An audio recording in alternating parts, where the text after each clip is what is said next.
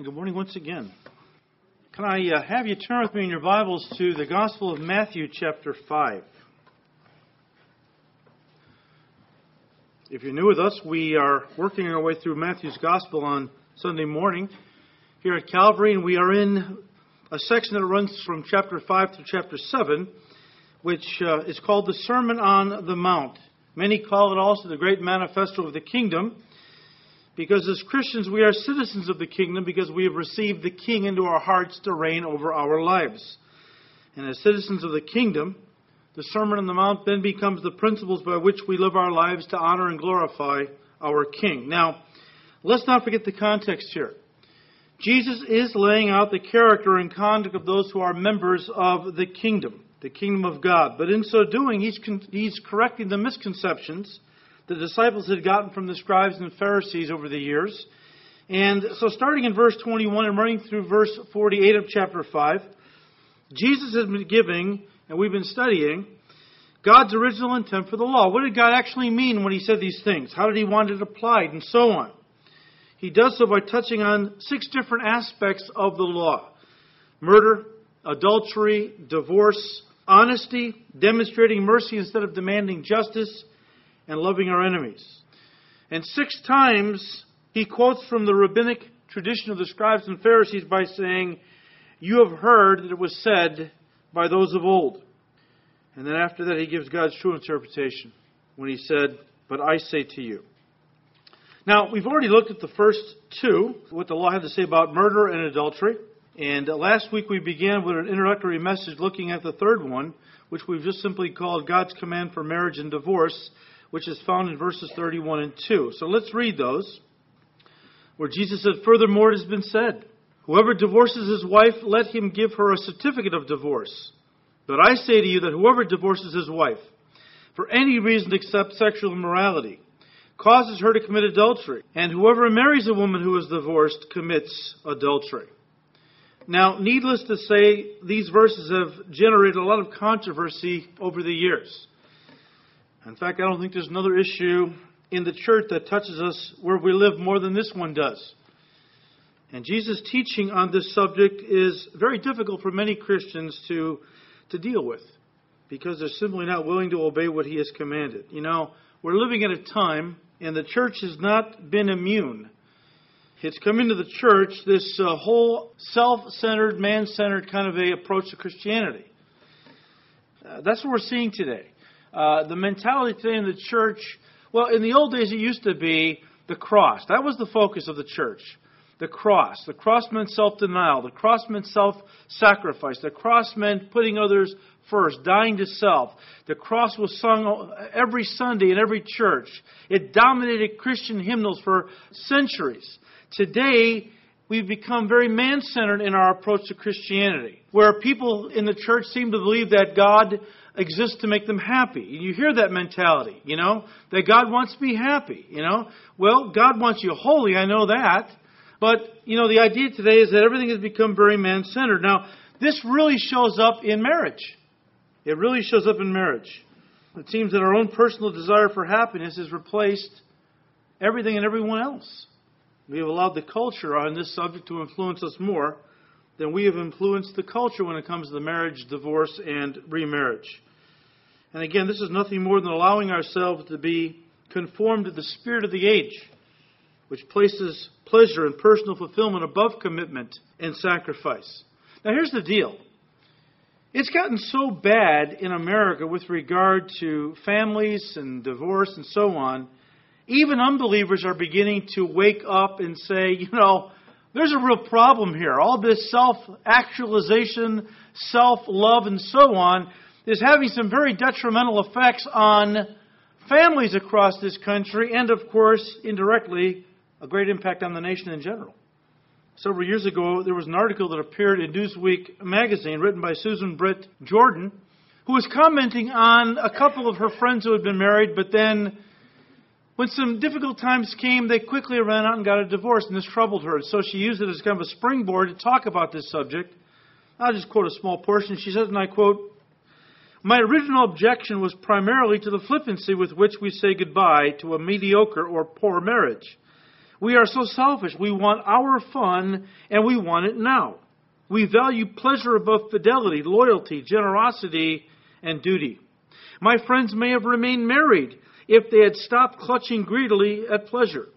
The spark might have returned if they had gently fanned the fire. And even if the spark never returned, they might nevertheless have lived lovingly and patiently and kindly together. There are worse fates, not the least of which is finding another, even less satisfactory second mate, end quote. Folks, the myth that the grass is greener on the other side of the fence is simply that, it's a myth. Now, the two verses that we are looking at this morning on the subject of marriage, divorce, and then remarriage are really divided into two sections. Section 1, verse 31, Section 2, verse 32. Section 1, what the scribes and the Pharisees taught. Section 2, what God commanded. And so verse 31, we see what the scribes and Pharisees were teaching.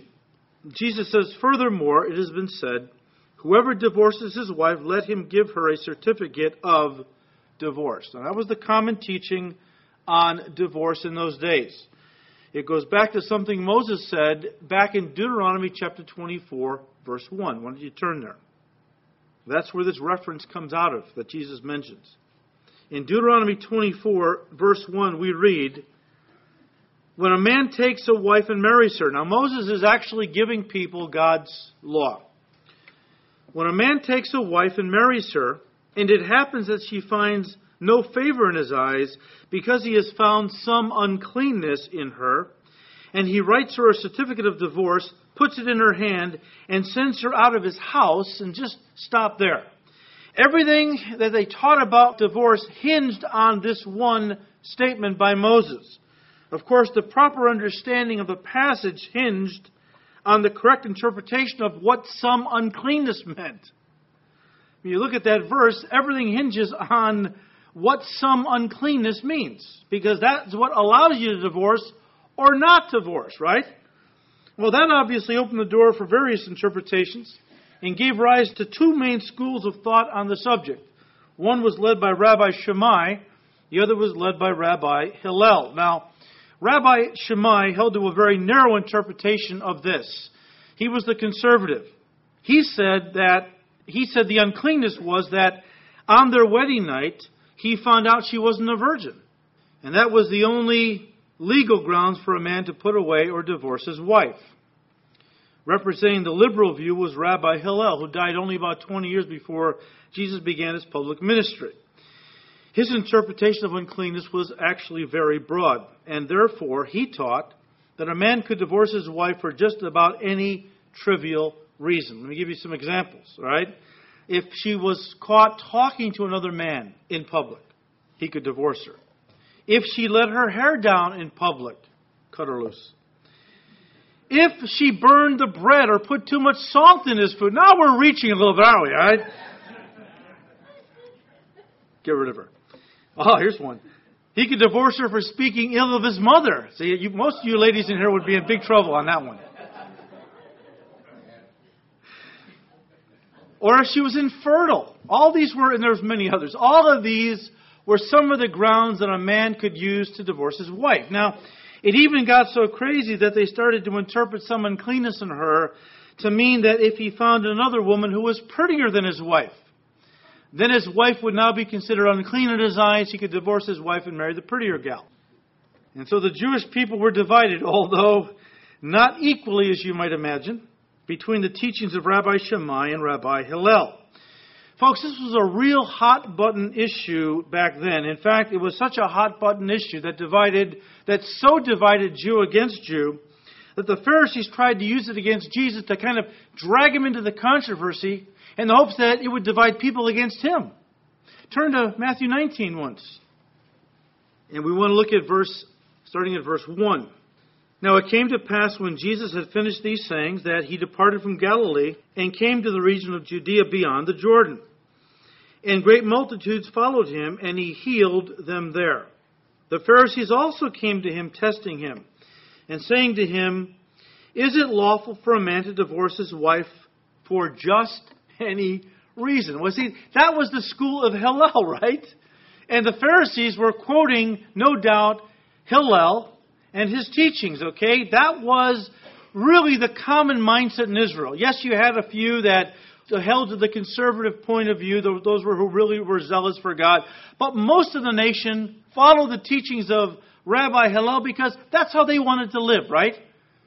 And so here comes the Pharisees trying to trap Jesus. That's what it was. It was a setup, a trap. And they asked him, well, is it lawful for a man to divorce his wife for just any reason? Which betrays, of course, the low view that their society had sunk to with regard to marriage and divorce, just like our society today.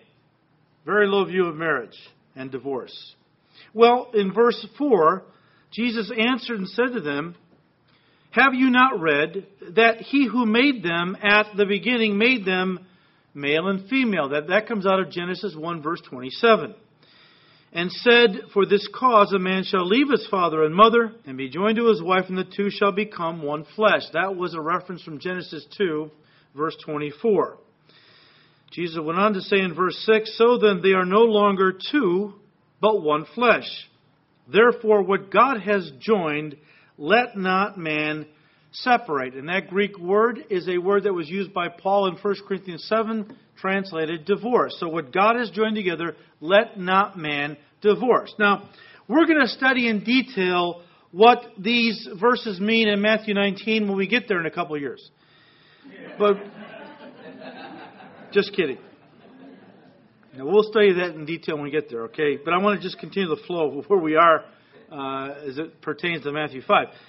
So in verse 7 of Matthew 19, they said to him, the Pharisees now, why then did Moses command to give a certificate of divorce and to put her away?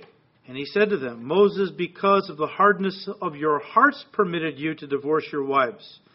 But from the beginning, it was not so. It was not God's original ideal for marriage.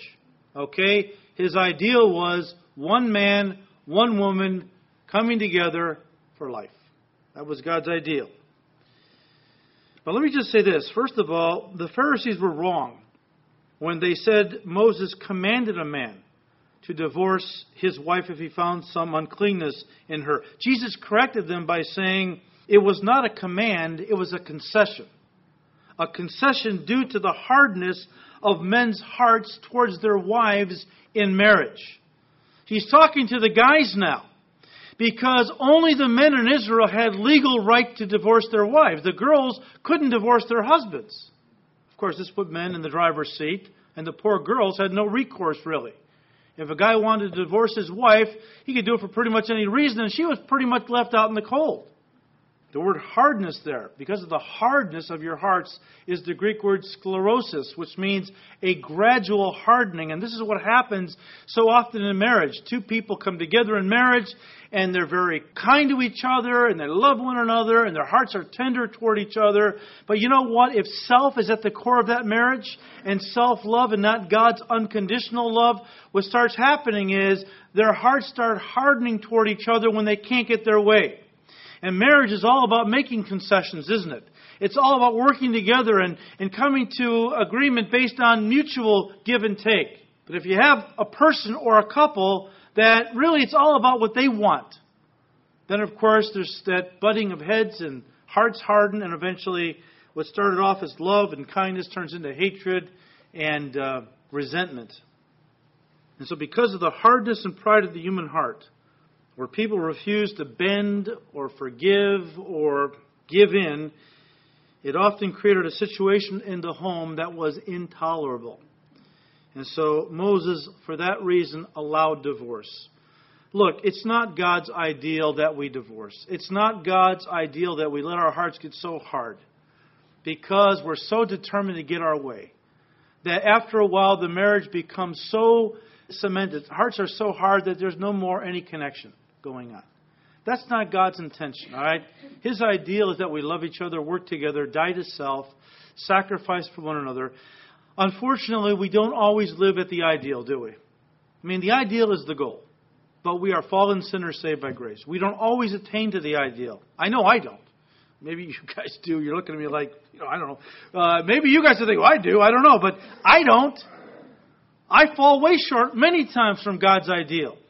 And here's the situation. You have a marriage and you have a home where hearts have gotten so hard that now all there is fighting and screaming and yelling and cursing and throwing stuff and breaking stuff. And the kids are living in this war zone. God is saying, you know what? If you've allowed your hearts to get that hard and you will not repent or give or bend or whatever, you know what? Then divorce is acceptable but not ideal. Not ideal. And even though Jesus acknowledged that this concession existed in the law of Moses, He didn't condone it, folks. He condemned it. He condemned it as being contrary to God's original design for marriage, which He quoted, of course, from Genesis 1:27 and chapter 2, verse 24, passages that we'll study at length when we get to Matthew 19. But just so you understand, nowhere in the Scriptures does God ever command someone to get divorced, not even in the case of adultery. Do you know, in 30 years of marriage, I have never once counseled somebody to get divorced. That is not my place. I've thought it. I've never counseled it. Because I don't know if God is going to give grace to work through this.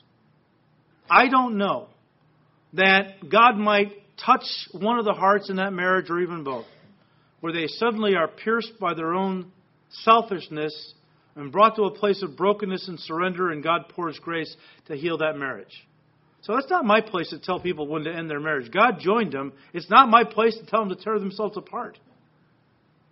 So God has never commanded anyone to get divorced, even in the case of adultery. He permits divorce in the case of adultery or other sexual sins, but He never commands it because God's first choice is always forgiveness and restoration. That's His first choice. Now, if we go back once again to the passage in Deuteronomy 24, that started all the controversy among the Jews, let's see what Moses actually said. They were using this to almost say, well, you have to get divorced. If you find some uncleanness in her, you got to get divorced. As if Moses was pushing for divorce. Let's read what it says. Let's read the whole context, verses 1 through 4.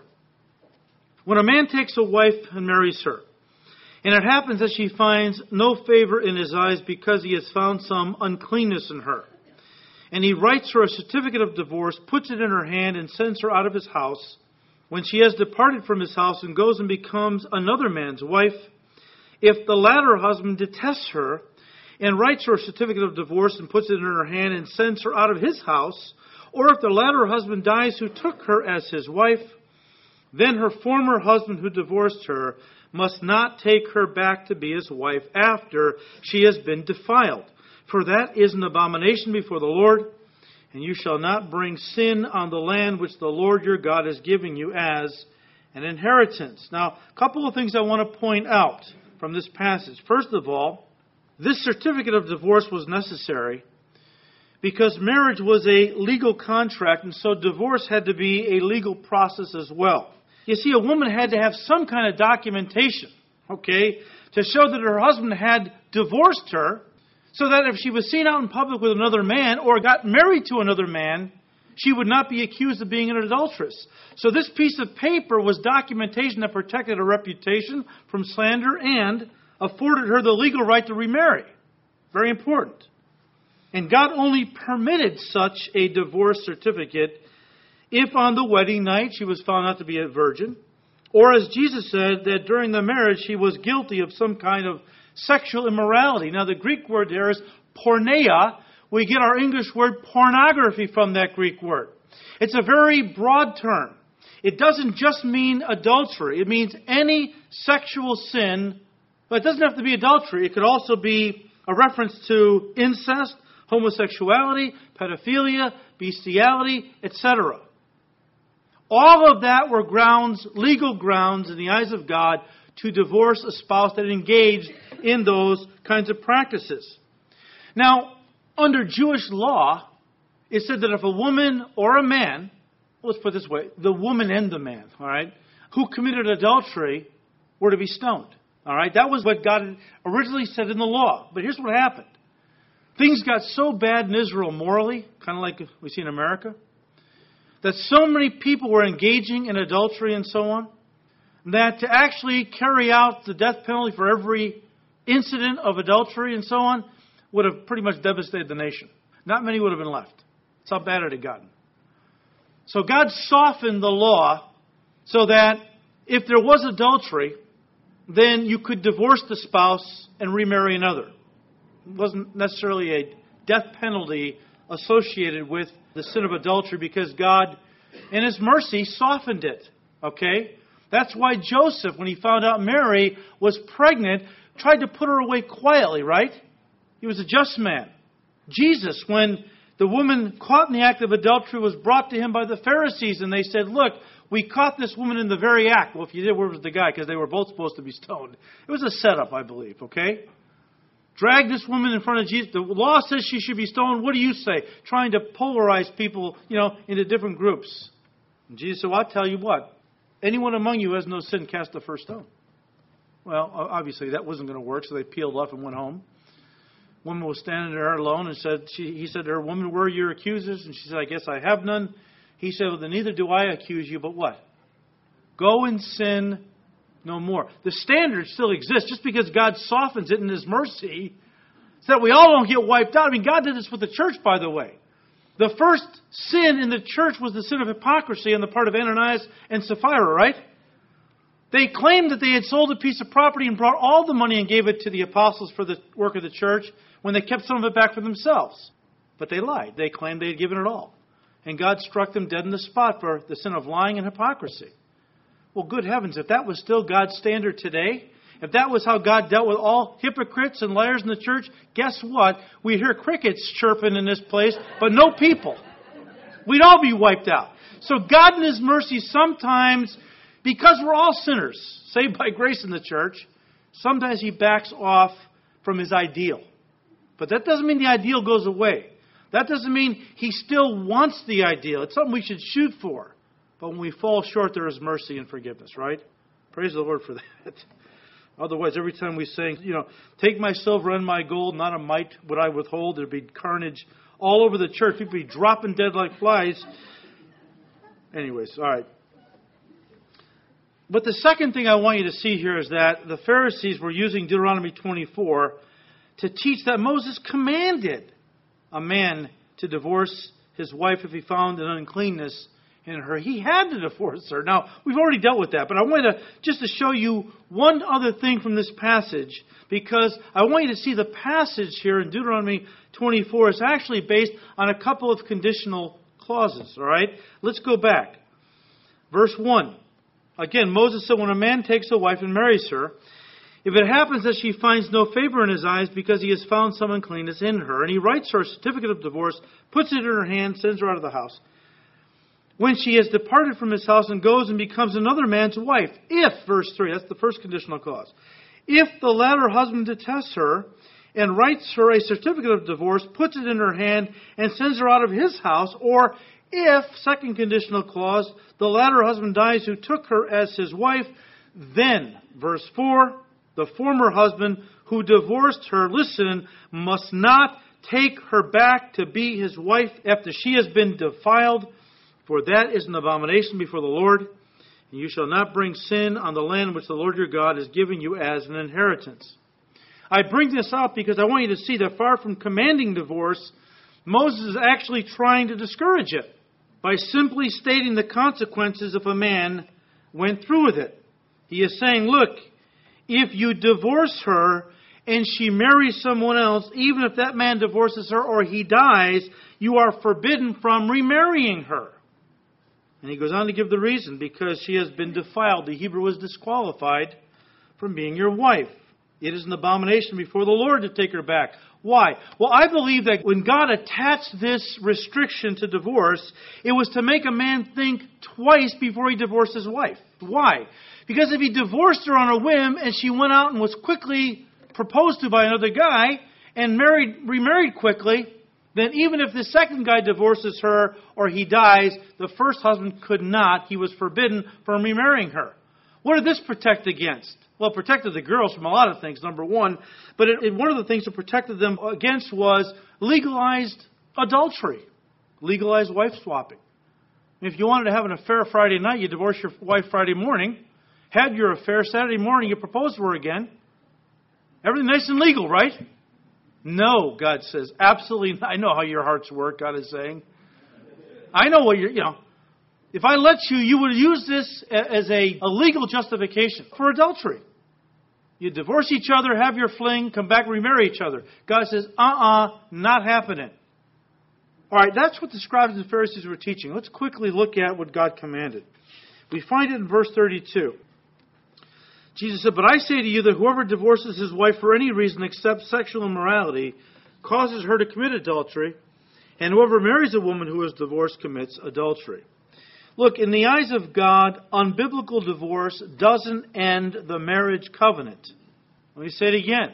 In the eyes of God, unbiblical divorce does not end the marriage covenant, which means to remarry is to commit adultery. One author put it this way. He said, and I quote, "A man or a woman who has no right to divorce has no right to remarry. To do so initiates a whole chain of adultery because remarriage after illegitimate divorce results in illegitimate and adulterous relationships for all parties involved," end quote. All right, Jesus has now corrected the faulty teaching on marriage, divorce, and remarriage that was being disseminated by the scribes and Pharisees, giving us in the process God's righteous command regarding it. Hear me out, though. As far as I'm concerned, the whole point of the passage hinges on how Jesus wanted this applied into their lives and into our lives. See, it's pretty simple what he's saying. But how does he actually want it applied? Sounds simple too, doesn't it? But it gets confusing. The whole passage hinges on how Jesus wanted this applied into their lives and into our lives. Listen, there are many in the church, and maybe you've talked to a few. I have. Not in our church, but in the church. There are many in the church who apply what Jesus said this way. They say that what Jesus expects Christians to do, if they've gotten divorced for unbiblical reasons and are now remarried, is to divorce their second spouse and return to their first spouse, because not to do so means they are living and will continue to live in a perpetual state of adultery. Even, they say, if they're on their third marriage and they've been married to this person for 10 years and have 5 kids with that person, they still need to divorce and return to their first spouse because God never recognized any of those other marriages since the original marriage ended for unbiblical reasons. Maybe you've heard that teaching. Folks, let me just say this. I absolutely disagree with that. I do not believe that's what Jesus wanted people in that kind of a situation to do. I don't believe that's the application that we get from what he said. First of all, God hates divorce. Not only because it destroys something beautiful he has created, and a marriage is a creation of God, the Bible tells us, where he joins 2 people together as one. So it destroys something beautiful God has created. Number 2, he hates it because it damages 2 people he loves through the tearing apart of 2 lives that he has glued together. In marriage, God glues 2 people together so that they become one with each other.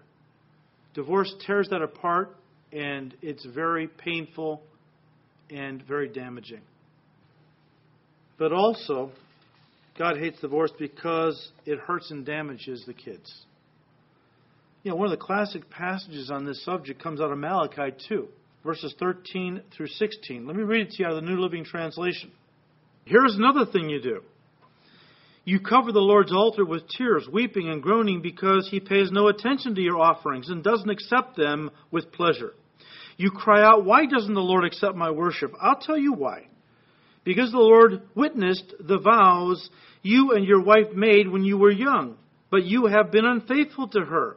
Though she remained your faithful partner, the wife of your marriage vows, didn't the Lord make you one with your wife? In body and spirit, you are his. And what does he want? He wants godly children from your union. So guard your heart, remain loyal to the wife of your youth. For I hate divorce, says the Lord, the God of Israel. To divorce your wife is to overwhelm her with cruelty, says the Lord of heaven's armies. So guard your heart, do not be unfaithful to your wife. Listen, divorce, any divorce, for unbiblical reasons is sin, and it does deep damage to everybody involved. And so to teach that God doesn't recognize the subsequent marriages of people who have gotten divorced for unbiblical reasons, but now wants them to end their new family to try to make up for their former sins, to me is ridiculous. Listen to me. A further disobedience never makes up for a former disobedience in God's eyes. Let me say it again. Divorce is disobedience. All right? Another divorce, another disobedience, never makes up for a former disobedience in God's eyes. So you might be thinking to yourself, so then what is the point of Jesus' teaching in Matthew 31, chapter 5, verses 31 and 2? How was he looking for it to be applied? Well, remember that he was speaking to a culture, not unlike ours, but a culture that had dragged marriage, and especially the commitment involved in marriage, down into the mud by making marriage and divorce no big deal. No big deal. It was no longer a lifelong commitment that two people entered into by vowing to stay by each other's sides in sickness and health, rich or poor, good times, hard times, until death separated them from each other. That's what God intended. No, the scribes and Pharisees had dragged it down. And were teaching quick and easy divorce because, guess what? That's how they wanted to live. That's how they wanted to live. They wanted to have the ability to bail on their spouses if things got rough or if a better deal came along. In other words, they found a prettier gal. They wanted to have the freedom to bail on their spouses. So they really taught a low view of marriage and divorce because that's really where they were coming from.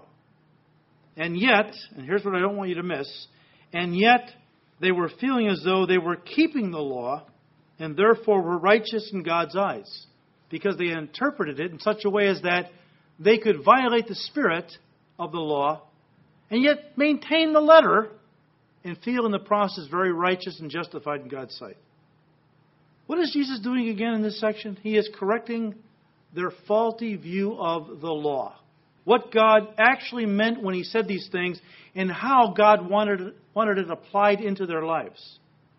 Remember what Paul said in 1 Timothy 1 verse 8, we know that the law is good if one uses it how? Lawfully. If we use the law for the purpose God created it, it's good. Well, what was the purpose God created it for? Well, Romans 3:20, Paul said, therefore, by the deeds of the law, no flesh will be justified in His sight. God never gave the law. When you think of the law, think of the Ten Commandments. God never gave the law so that people could keep them to earn heaven. None of us can earn heaven, right? So anyone who teaches you, like the scribes and Pharisees were teaching, that to get into heaven, you got to be just really good, and you got to keep all these commandments, and then you'll earn heaven, is a scribe or a Pharisee, and they're not giving you the real purpose of the law. It was not intended to make people righteous. What did Paul say? For by the law is the knowledge of sin. See, that's the whole point here. When Jesus taught in this passage that anyone who had been divorced for reasons other than sexual sin was guilty of adultery, his point, and listen to this carefully, was to use the law to bring them into the knowledge of their sin so that they would repent and receive Him as Lord and Savior. Again, the Pharisees were using the law to make people think that they could keep it and be righteous. Jesus is saying, no, you can't keep the law. To get into heaven, we have to be perfect, He would say in Matthew 19. The most moral person in this world is not perfect. We have all violated God's perfect standard. And therefore, all of us are guilty of falling short of God's glory, and the wages of sin is death. But the gift of God is eternal life through Jesus Christ our Lord. The law is good if you let it break you of self-effort, of self-worth. Oh, I'm worthy, I'm good enough to get into heaven. Watch me work. Watch me. I go help at the soup kitchen every week. I'm always, helping poor people. It's got to break you of all of that so that you would fall on your knees and cry out to God for another way that you might be saved by. I can't do it. I'm not good enough. Is there another way, Lord, that I can reach heaven someday? Yes, Jesus said, I'm the way, the truth, and the life. You won't get there unless you come through me.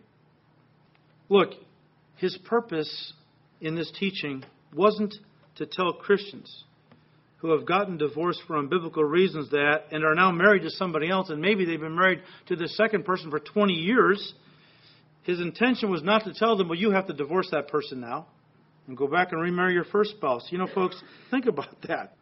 I would dare say the people that come up with these things are not generally pastors who live in the real world and work with real people. They're sitting around a coffee shop somewhere discussing doctrine all day long from an ivory tower position and are not in the trenches with real people and real families that don't always reach the ideal, but you know what? God still loves them. I mean, that teaching, think about this. Well, you got married and divorced for unbiblical reasons 20 years ago. And I know you've been married to this gal now for 20 years and you have 6 kids by her. That doesn't matter in God's eyes. You need to divorce this person, go back and remarry your first spouse. Do you recognize that would be to drop a WMD, a weapon of mass destruction, into the midst of families? It would blow them to pieces, and much of the church along with it. And it would do irreparable damage to the children, the very thing God does not want to happen. These kids are damaged enough. We're going to add to that as the church? And is that really what Jesus wants, to create more chaos in families, devastate more kids? Look, as a pastor, I have seen people who wanted to do God's will, but for whatever reason fell short. They wanted their marriages to work, but they failed. And they're broken, and they're devastated. And they cry out to God for mercy and forgiveness. And I believe God forgives because we're all sinners saved by grace.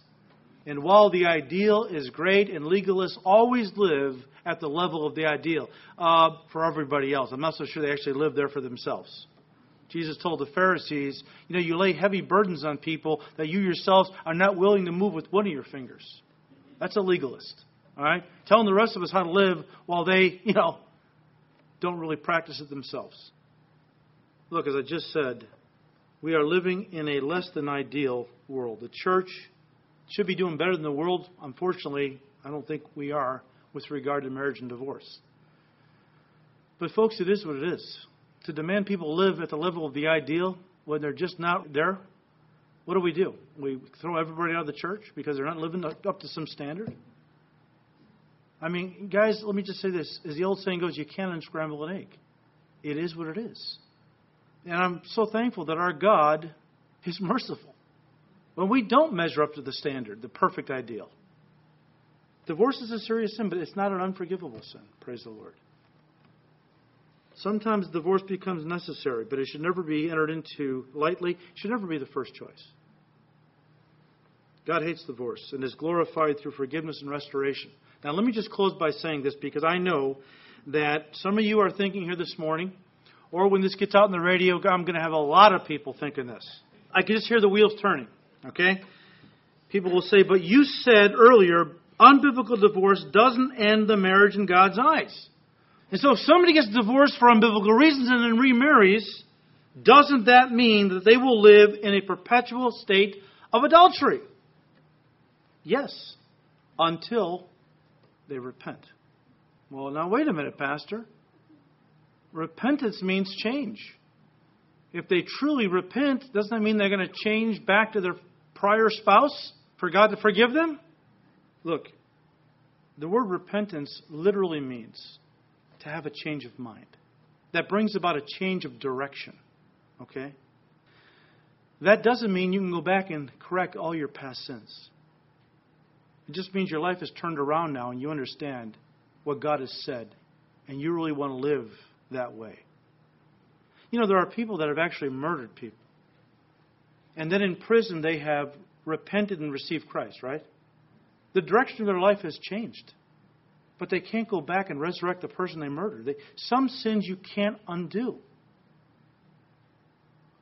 And I believe this is one of those times. I believe that to try to undo and make restitution for a past sin like divorce, by getting divorced from this new person you're married to, destroying this new family that you have, just to try to erase the past sin of divorce, is not what God wants. It's not what God wants. Again, I don't think there are some sins you can undo. Now, we repent. We acknowledge that we have done wrong. If you're not a Christian, you turn your life to Christ and become a Christian. If, when you committed this sin, you lived at a level in your Christianity that was still very carnal and selfish, and now you've grown and want to go farther with God and walk in greater obedience, wonderful. But sometimes, folks, we just can't undo the former sins that we have done. And I don't believe God wants us to go out and commit further sin to erase a prior disobedience. And some teach, well, yeah, but see, they're going to live in a perpetual state of adultery for the rest of their lives. Well, think that through for a second. What does that mean? That if they die, then they're going to go to hell? That adultery and remarriage is the unforgivable sin? I thought the blood of Christ cleansed us from all unrighteousness. And by the way, this idea that I can't really be forgiven until I do certain things, that's unbiblical too. God's forgiveness of me is not dependent on what I do, it's dependent on what Jesus has done. And no, I'm not advocating divorce. I'm not trying to soften the severity of it. I'm trying to walk a balance between condoning it and condemning those who have gotten divorced. We are all sinners saved by grace. We are all growing in Christ. And the Bible says we're going to fall. We're going to stumble. And when we do, if we repent and confess our sins, He is faithful and just to forgive us our sins. So, again, the purpose was not to condemn those who have been engaged in this kind of thing. It was just to simply put the law back where God intended it so that it was used to bring conviction and repentance and salvation, and not to try to undo past sins that you can never undo. Just repent and move on now with the Lord. Father, we thank You for Your grace, Your amazing grace. And Lord, we know that we often fall short of Your ideal. I'm so thankful, Lord, that when we fall short of the ideal, You don't say no deal and kick us out of the family. You're gracious, You're merciful, You're forgiving, but You tell us go and sin no more. Do better next time. Draw closer to Me. I'll give you the strength to be what I want you to be. If you fall, I'll pick you up. I'll dust you off. I'll put my arms around you. I will forgive you if you confess it. And we'll start moving forward again. Thank You, Lord, that that's the kind of God You are. That when we stumble and fall, You don't stand above us, pointing a finger at us, condemning us. But You stoop down, pick us up, and we start all over again. We just thank You, Lord. We don't want to be soft on sin because You're so gracious. Give us a heart that hates sin, Lord, because it grieves Your heart. Give us the grace to do better, to live in greater obedience, to be a brighter light to those in darkness. We thank You, Lord. We ask all this in Jesus' name. Amen.